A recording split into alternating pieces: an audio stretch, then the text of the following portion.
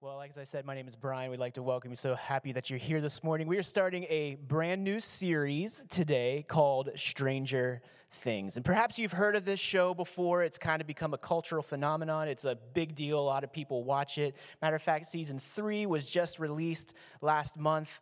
It's been like the biggest show in Netflix history. They just have a lot of people watch it. A lot of people anticipate it. Can't wait for it to come out. A lot of people binge watch it.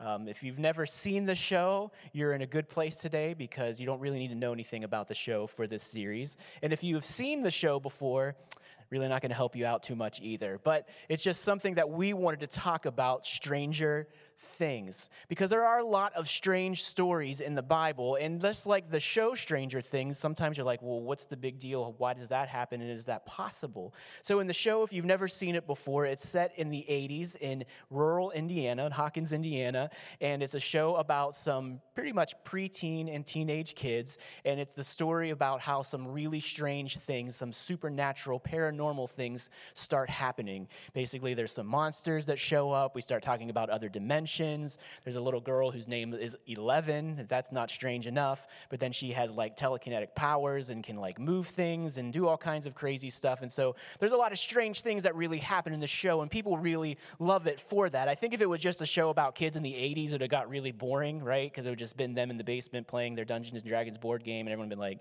with this, I don't want to binge watch that, right? But when the monster shows up and comes through the wall, then yeah, that's pretty entertaining. That's cool stuff, right? It's pretty strange. So that's what we're going to do in this series over the next couple of weeks. We're going to talk about some strange things, not from the series, but we're going to talk about some strange stories from the Bible. Because if we're just honest, if you've read the Bible before, if you've heard some of the stories in the Bible, you're like, that's kind of weird. That's pretty strange. It's not normal. And maybe even like some of the things that happen in the TV show, it might be a little bit supernatural that something like that would happen. It's not normal. It's strange. And so we want to take a look at some of these strange stories. And maybe you've heard some of these stories in the Bible. Maybe it'll be new for you. But a lot of times when we read these, what can happen, or we hear these stories, it's like, well, what does that have to do with anything? How does that apply to my life? What do I do with that now? How does some strange story that happened thousands of years ago have anything to do with me? I don't know if you've ever felt that way. I've sometimes read some stories in the Bible and I'm like, what is that about? What is going on? So today we're going to dive in. And we're going to jump in, and we're going to talk about a guy named Lazarus. Maybe you've heard of Lazarus before. Maybe you've heard this story before. Maybe this will be the first time you've ever heard this story. Maybe the name is kind of familiar. But we're going to read a story of Lazarus. And so if you want to read along, you can. It's going to be on the screen. If you want to turn there in your Bible, if you have it, it's John 11. Or if you're in your electronic device, if you've got your Bible app, you're more than welcome to. But you don't need to. It'll be on the screens if you want to read along with us that way. But we're going to read the story about a guy named Lazarus and Jesus, his interaction with this guy. So we're going to take a look at this together. So we're going to jump right in. A man named Lazarus was sick. He lived in Bethany with his sisters, Mary and Martha. That's probably the strangest thing right there. A guy was living with his sisters as we go there. This is the Mary who later poured expensive perfume on the Lord's feet and wiped them with her hair. The story just gets stranger, right? Her brother Lazarus was sick, so the two sisters sent a message to Jesus telling him, "Lord, your dear friend is very sick." In verse 4, but when Jesus heard about it, he said, "Lazarus' sickness will not end in death. No, it happened for the glory of God, so that the Son of God will receive glory from this." So although Jesus loved Martha, Mary, and Lazarus, he stayed where he was for the next 2 days. Finally, he said to his disciples, "Let's go back to Judea." But the disciples objected. "Rabbi," which means teacher, their teacher, "only a few days ago, the people in Judea were trying to stone you. Are you going there again? Jesus, they're trying to kill you. Why would you go back somewhere they're trying to kill you?" And so in verse 9, as only Jesus can reply, he says, "There are 12 hours of daylight every day. During the day, people can walk safely, but they can see because they have the light of this world. But at night, there is danger of stumbling because they have no light." He said, "Our friend Lazarus has fallen asleep, but now I will go and wake him up." And this is great. In verse 12, the disciples said, "Lord, if he is sleeping, he will soon get better." They thought that Jesus meant that Lazarus was simply sleeping, but he had not died. Can you imagine Jesus like, "Hey, I've got to go wake this guy up from a nap, so let's just go travel there." But then he told them plainly in verse 14, this is how you know Jesus was working with young adults for disciples. "Lazarus is dead. And for your sakes, I'm glad I wasn't there, for now you will really believe. Come, let's go see him. In verse 16, and this is probably my favorite part of the story, Thomas, nicknamed the twin, said to the fellow disciples, hey, let's go too and die with Jesus. Don't you love this guy's attitude? Hey, if we're going to go wake Lazarus up, we might as well go with him and die too. It should be a good time. Sounds like Thomas liked to party. In verse 17, when Jesus arrived at Bethany, he was told that Lazarus had already been in his grave for 4 days, so he was dead. Bethany was only a few miles down the road from Jerusalem, and many of the people had come to console Martha and Mary in their loss. When Martha got word that Jesus was coming, he went to meet them, but Mary stayed in the house. Martha said to Jesus, Lord, if you had been here, my brother would not have died. But even now, I know that God will give you whatever you ask. Yes, Lord, she told him, I've always believed you are the Messiah, the Son of God, the one who has come into the world from God. Then she returned to Mary. She called to Mary aside from the mourners and told her, the teacher is here and wants to see you. So Mary immediately went to him.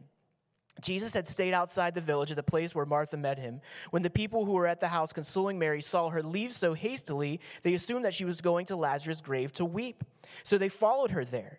When Mary arrived and saw Jesus, she fell at his feet and said, Lord, if you had been here, my brother would not have died. In verse 33, when Jesus saw her weeping and saw the other people wailing with her, a deep anger welled up within him, and he was deeply troubled. Where have you put him? He asked. He says, they told him, Lord, come and see. Then Jesus wept. The people were standing nearby and said, see how much they loved him. But some said, this man healed a blind man. Couldn't he have kept Lazarus from dying? In verse 38, he says, Jesus was still angry when he arrived at the tomb, a cave with a stone rolled across the entrance. Roll the stone aside, Jesus told them. But Martha, the dead man's sister, protested, Lord, he has been dead for 4 days. The smell will be terrible. In verse 40, it continues, Jesus responded, didn't I tell you that you would see God's glory if you believed? So they rolled the stone aside. Then Jesus looked up to heaven and said, Father, thank you for hearing me. You always hear me, but I said it out loud for the sake of these people standing here, so they will believe you sent me. Then Jesus shouted, Lazarus, come out. And the dead man came out, his hands and feet bound in grave clothes, his face wrapped in a headcloth. Jesus told them, unwrap him and let him go. And then finally in verse 45, it says, many of the people who were with Mary believed in Jesus when they saw this happen. It's a pretty strange story, isn't it? Not something that's kind of ordinary. It's pretty extraordinary, right? That someone was sick, that this person would die, and then Jesus just straight up calls this guy back to life. It's a pretty extreme story, something that's very strange. But when we read something like this, sometimes we have to wonder, well, what's the application? How does this really apply to me? And that's really great for Lazarus, and I'm sure Mary and Martha were really excited. I mean, unless they didn't care about their brother, but it sounds like they really did love their brother, and they were genuinely excited and really wanted Jesus to come heal their brother, which was also Jesus' friend. But sometimes when we read these stories, it can get a little lost in translation. Well, what does that mean for me? What can I take from this story? How can this apply to my life? And so there are a few things that I want to talk about today that I see from this story that I think that we can apply to our lives. Something from this strange story that we can translate to today to help us as we're trying to follow after God. And the first one is this. If you're taking notes, you could write them down. If not, that's okay too. But the first one is there is hope when all hope seems lost. There is hope when all hope seems lost. Now, I don't know about you. If you've ever had to wait for something, it's really painful, right? It is really painful to have to wait. I know one time I was waiting for something to come in from UPS. Have you ever been there before? And it was like, it's out for delivery, right? You're following it, you're tracking it, following every scan. It's in this city, it's getting closer. And then the scan says the glory is out for delivery scan. That means it's going to be here today. And there was one time several years ago where I needed something. It was for a job. It was mission critical. We had to have it, ordered it in plenty of time. It was going to be there, scanned UPS, it's out for delivery. Yes, save the day. Day goes by, the day ends, nothing shows up on the doorstep. Oh, right? So another day goes by, out for delivery, another scan. Oh, it must have just something happened. The truck broke down, don't know, out for delivery, Nothing, right? So you call customer support. Well, it says it's out for delivery. That means they have up to a certain amount of time, but it said that yesterday, right? Have you ever been in this traumatic event of having to wait for something to show up and then only to find out that the scans were all lies and they can't find your package and then it end up in like some foreign country? We're like, we don't even know how this happened. I'm like, well, you're UPS. You should know, right? It's so painful to have to wait. It's not a fun thing. Waiting is terrible. Waiting is absolutely the worst. I don't know, like airports, they're just designed for waiting, right? You got to wait to get there, wait to get in line, then wait to get on the plane, wait to get off the plane, right? It's just so much waiting. And if you've ever had the unfortunate event of having a flight delayed, oh man, right?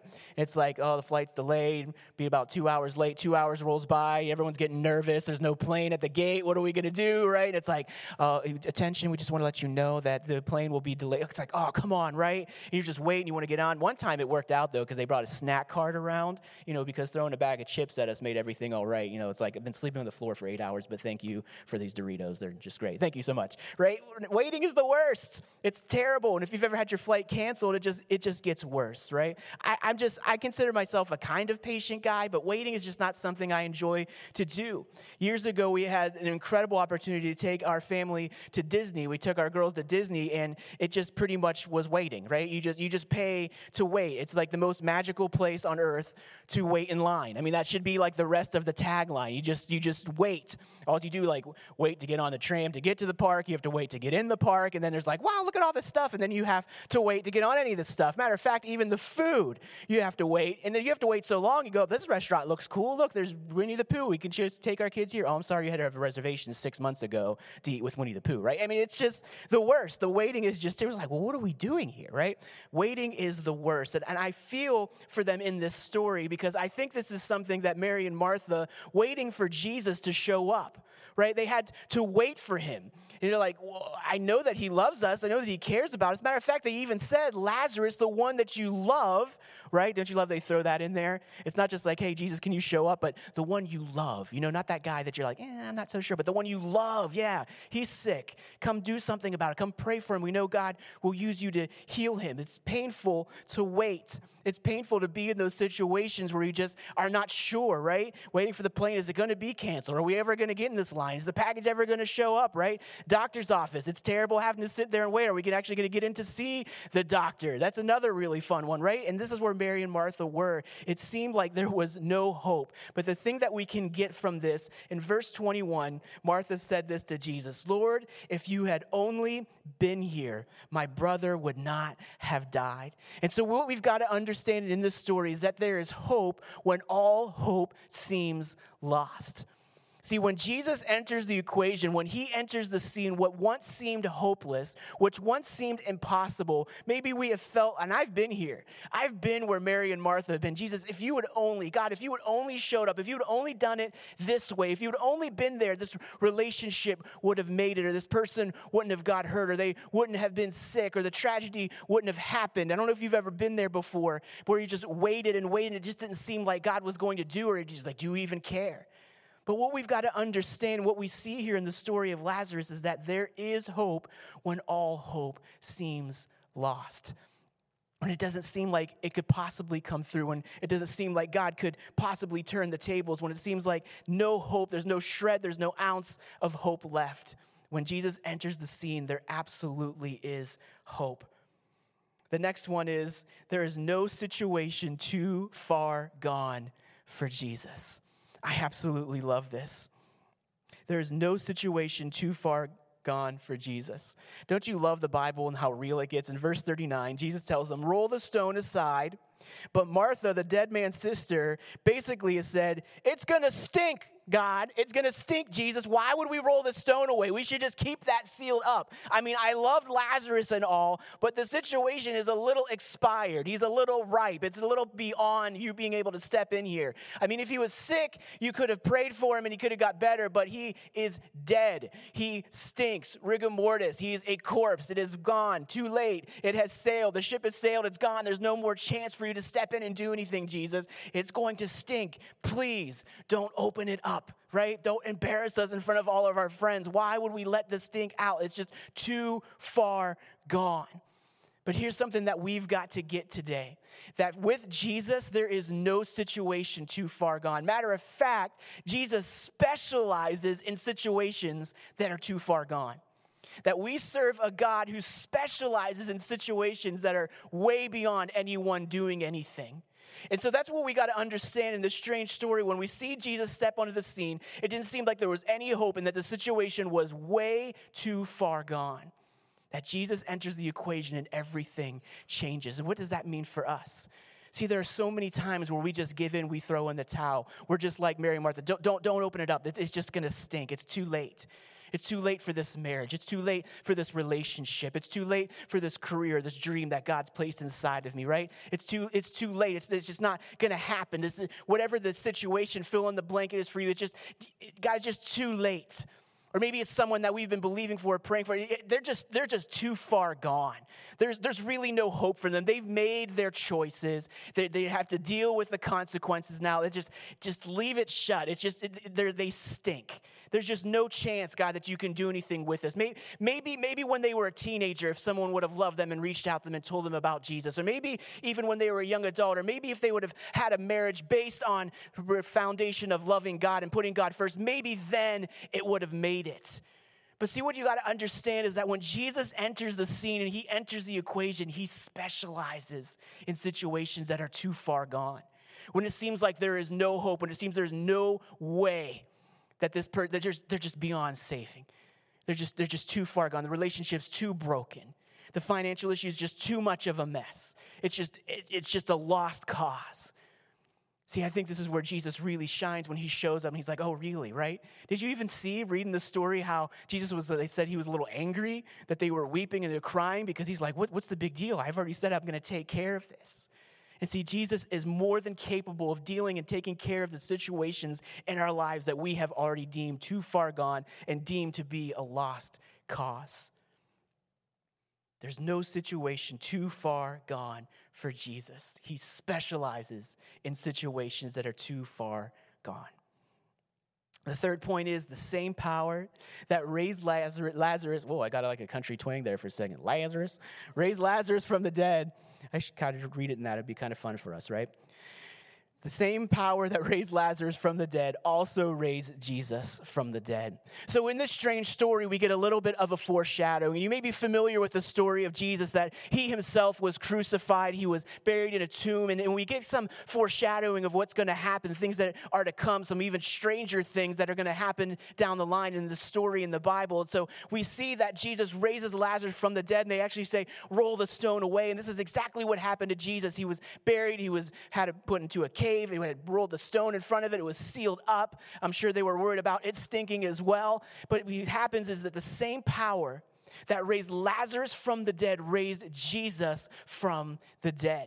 And how does that apply for us? Well, that is everything, because that is what it is all about. See, we understand that God loved us, and that he cared about us, and that God created us, and that he wants relationship with us. And he wants relationship with us so bad that God would do anything to make what we messed up right, that we fell short, that we messed up, that we dropped the ball, and that God sent his son Jesus in order to save us from our mess, our mistakes, our stench, right? Because I'm sure there were a lot of people who could say the same thing for us.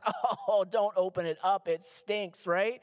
Because that's where we were. We were spiritually dead, but the same power that raised Jesus from the dead is now available to raise us back to life spiritually. And so that tags onto this line, that Jesus is still raising the dead to life. That we were all once spiritually dead.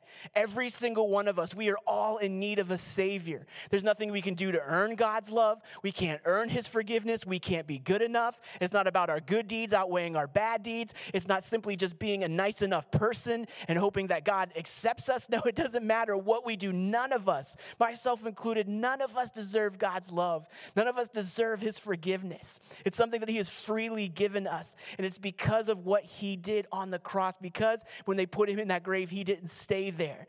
Lazarus was there for 4. Jesus was only there for 3. But what happened is that power that raised Christ from the dead is now available to all of us to raise us back to spiritual life, to go from death to life. And that I can't think of anything that applies more to us as we read this strange story. We read the story of what happened to Lazarus, this foreshadowing of what would happen to Jesus himself, and now the power that is available to raise the dead to life. And so what does that mean for us? That means that it begins to change our perspective on things. At least I hope it does. Is that many times we have things in our lives, like we talked about, that we think are too far gone, that it's just no way that God can do anything, and he can, because when Jesus enters the scene, everything changes. But see, I think many times what we don't understand, or what we can miss, is that God loves all of his creation. He loves all of humanity, and he wants all of us to have relationship with him. And it feels like the world is too far gone. It feels like it's just too tragic. There are just too many people who are just too hurt, too twisted, too demented. They're just too angry, too bitter. They don't want anything to do with God, and we just think we just write them off, and we put them in different categories where they're just this or they're just that, and there's just no way.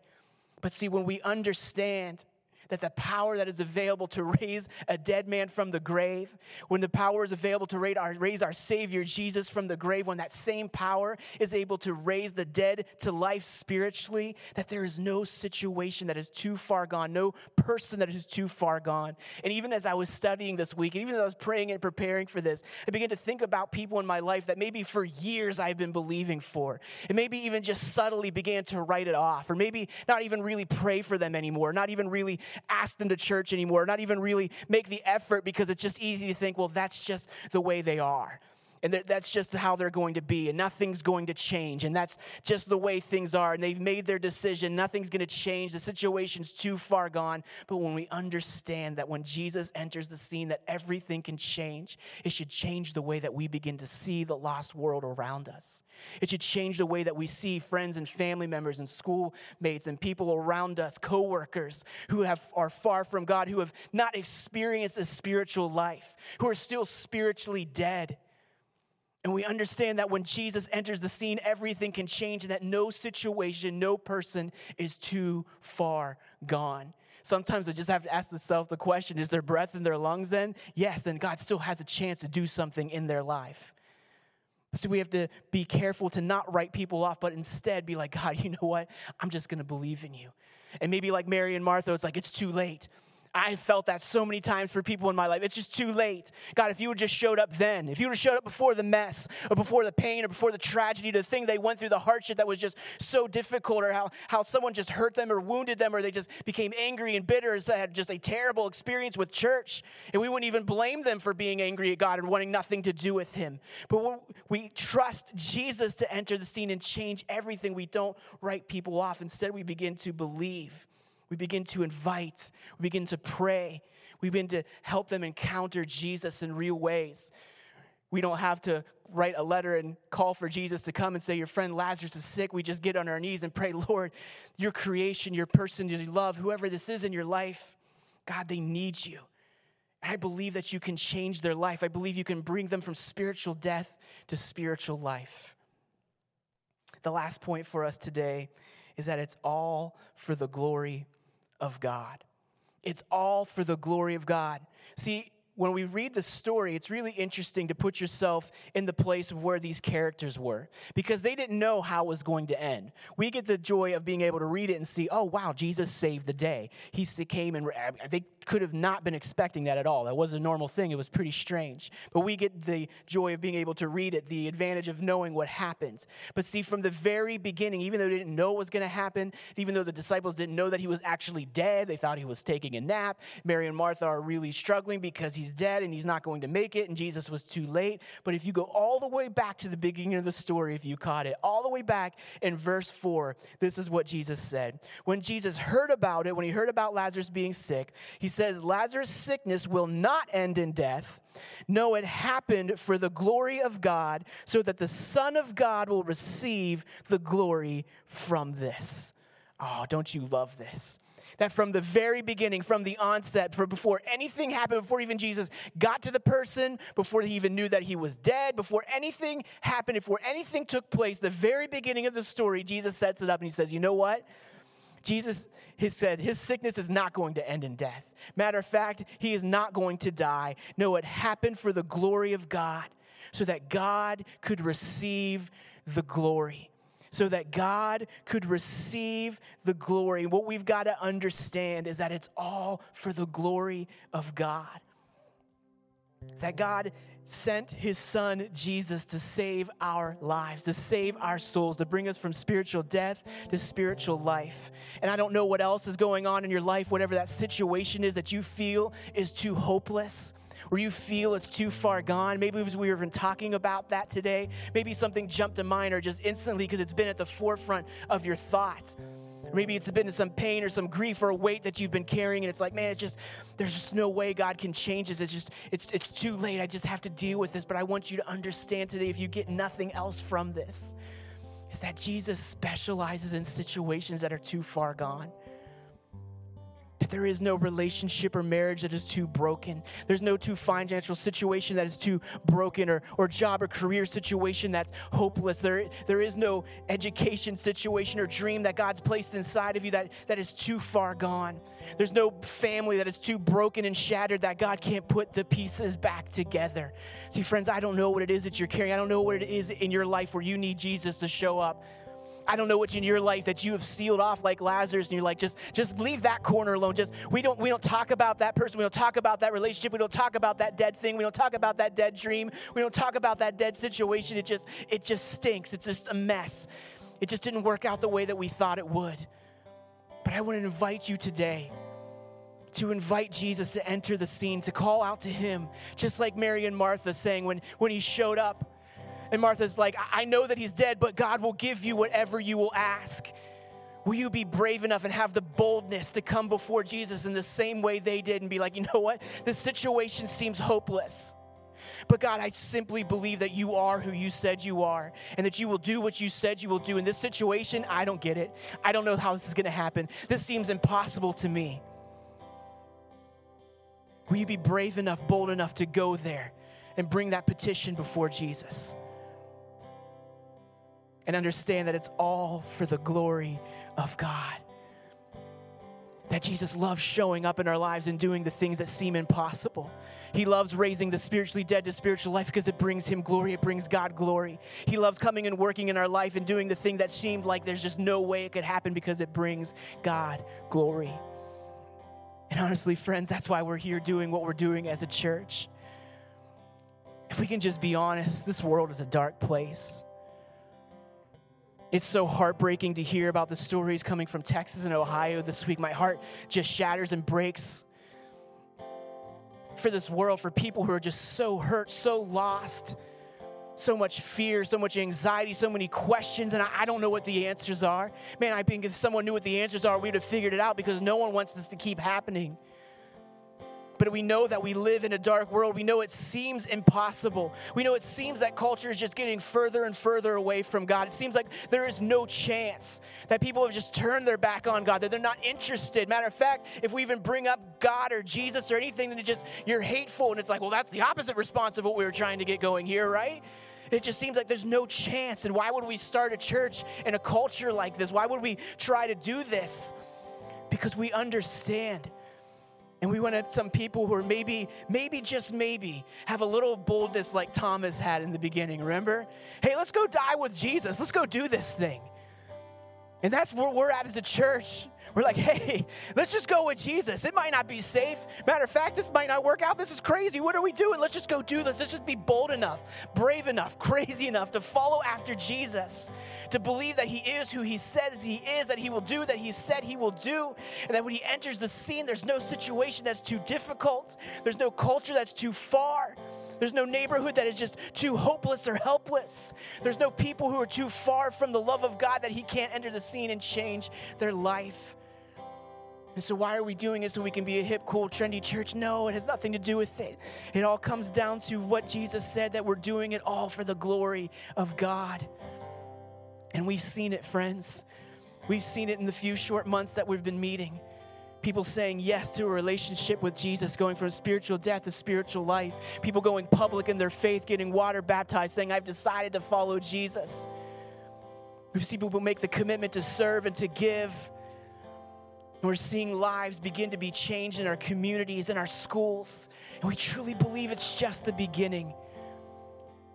Would you join us as we are bold and believing God and doing it all for his glory? Saying, yeah, you know what? I don't get it, God, because when I look out there, it stinks. It looks impossible. But I don't know how you're going to reach all these people. It just seems there's no way. But friends, when Jesus enters the scene, he specializes in situations that are too far gone. And that's what we're believing and standing on as a church together. Would you bow your heads and pray with me? Heavenly Father, we thank you. God, we thank you that in the midst of the dark world that we're living in and the questions that we have, God, and just even the confusion and the hurt, Lord, God, that we are trusting and believing in you. God, being bold enough, having the faith to believe that you are who you said you are, that you will do what you said you will do. And God, that no situation is too far gone from you. And when it seems like there is no hope, God, that there is hope. Because our hope is anchored in who you are, Lord. God, that it may not always work out the way that we want. God, it may not always happen on our timetable or the way that we thought you would do it.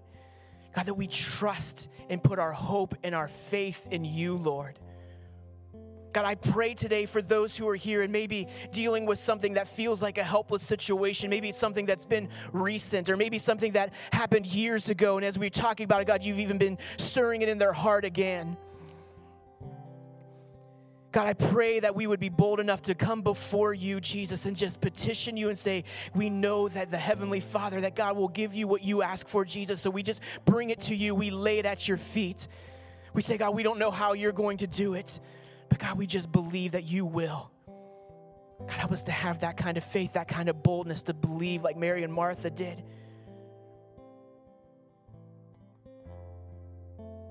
Jesus, we pray today for relationships, for families, for marriages that are broken, that are on the rocks. God, saying that there is no relation that's too far gone for you, Lord. God, for families that you would pick up the pieces, God. God, that you would put things back together that never seemed that they could possibly be reconciled. God, I even pray for dreams that you've placed inside of people. God, I pray that they would just once again dream again. Have the boldness to bring it before you, to not let it die. To say, you know what, I tried in this. It didn't seem like it was going to work out. God, you didn't show up the way that I thought you would. But I'm going to have the boldness to believe that you will do what you said you will do, God. God, I even pray for financial situations. God, for jobs, for careers, God, where it seemed things took a turn for the worse, where it felt like the door was closed, maybe even felt like we were robbed out of an opportunity or a chance, God, whatever it was, God, whatever the situation is, Lord, it doesn't matter how hopeless it seems, it doesn't seem how far gone it is, God, you can restore it. You can open the doors that have been shut. God, we thank you. In Jesus' name. While your heads are bowed and your eyes are closed, today we just want to give you the opportunity to know this power that is available to raise the spiritually dead to spiritual life. Because the truth is, every single one of us needs a Savior. We've all messed up. We've all made mistakes. We've all fallen short of the way God's asked us to live. But here's the good news. We can't earn it. We don't deserve it. But God freely gives his love to us. All we simply have to do is say yes to accepting Jesus as our Savior and laying our life down for him. Because friends, once Jesus enters your life, nothing can stay the same.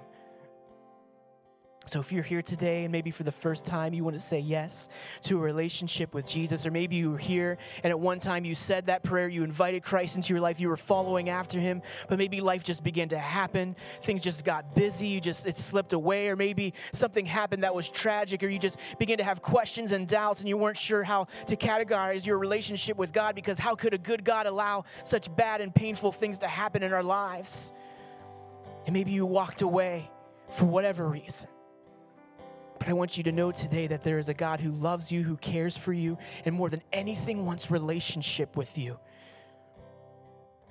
So if that's here today, while your heads are bowed and your eyes are closed, I'm just going to ask you to raise your hand, say, include me in that prayer. I want to make a decision for you. Yes, I see that hand. Anyone else?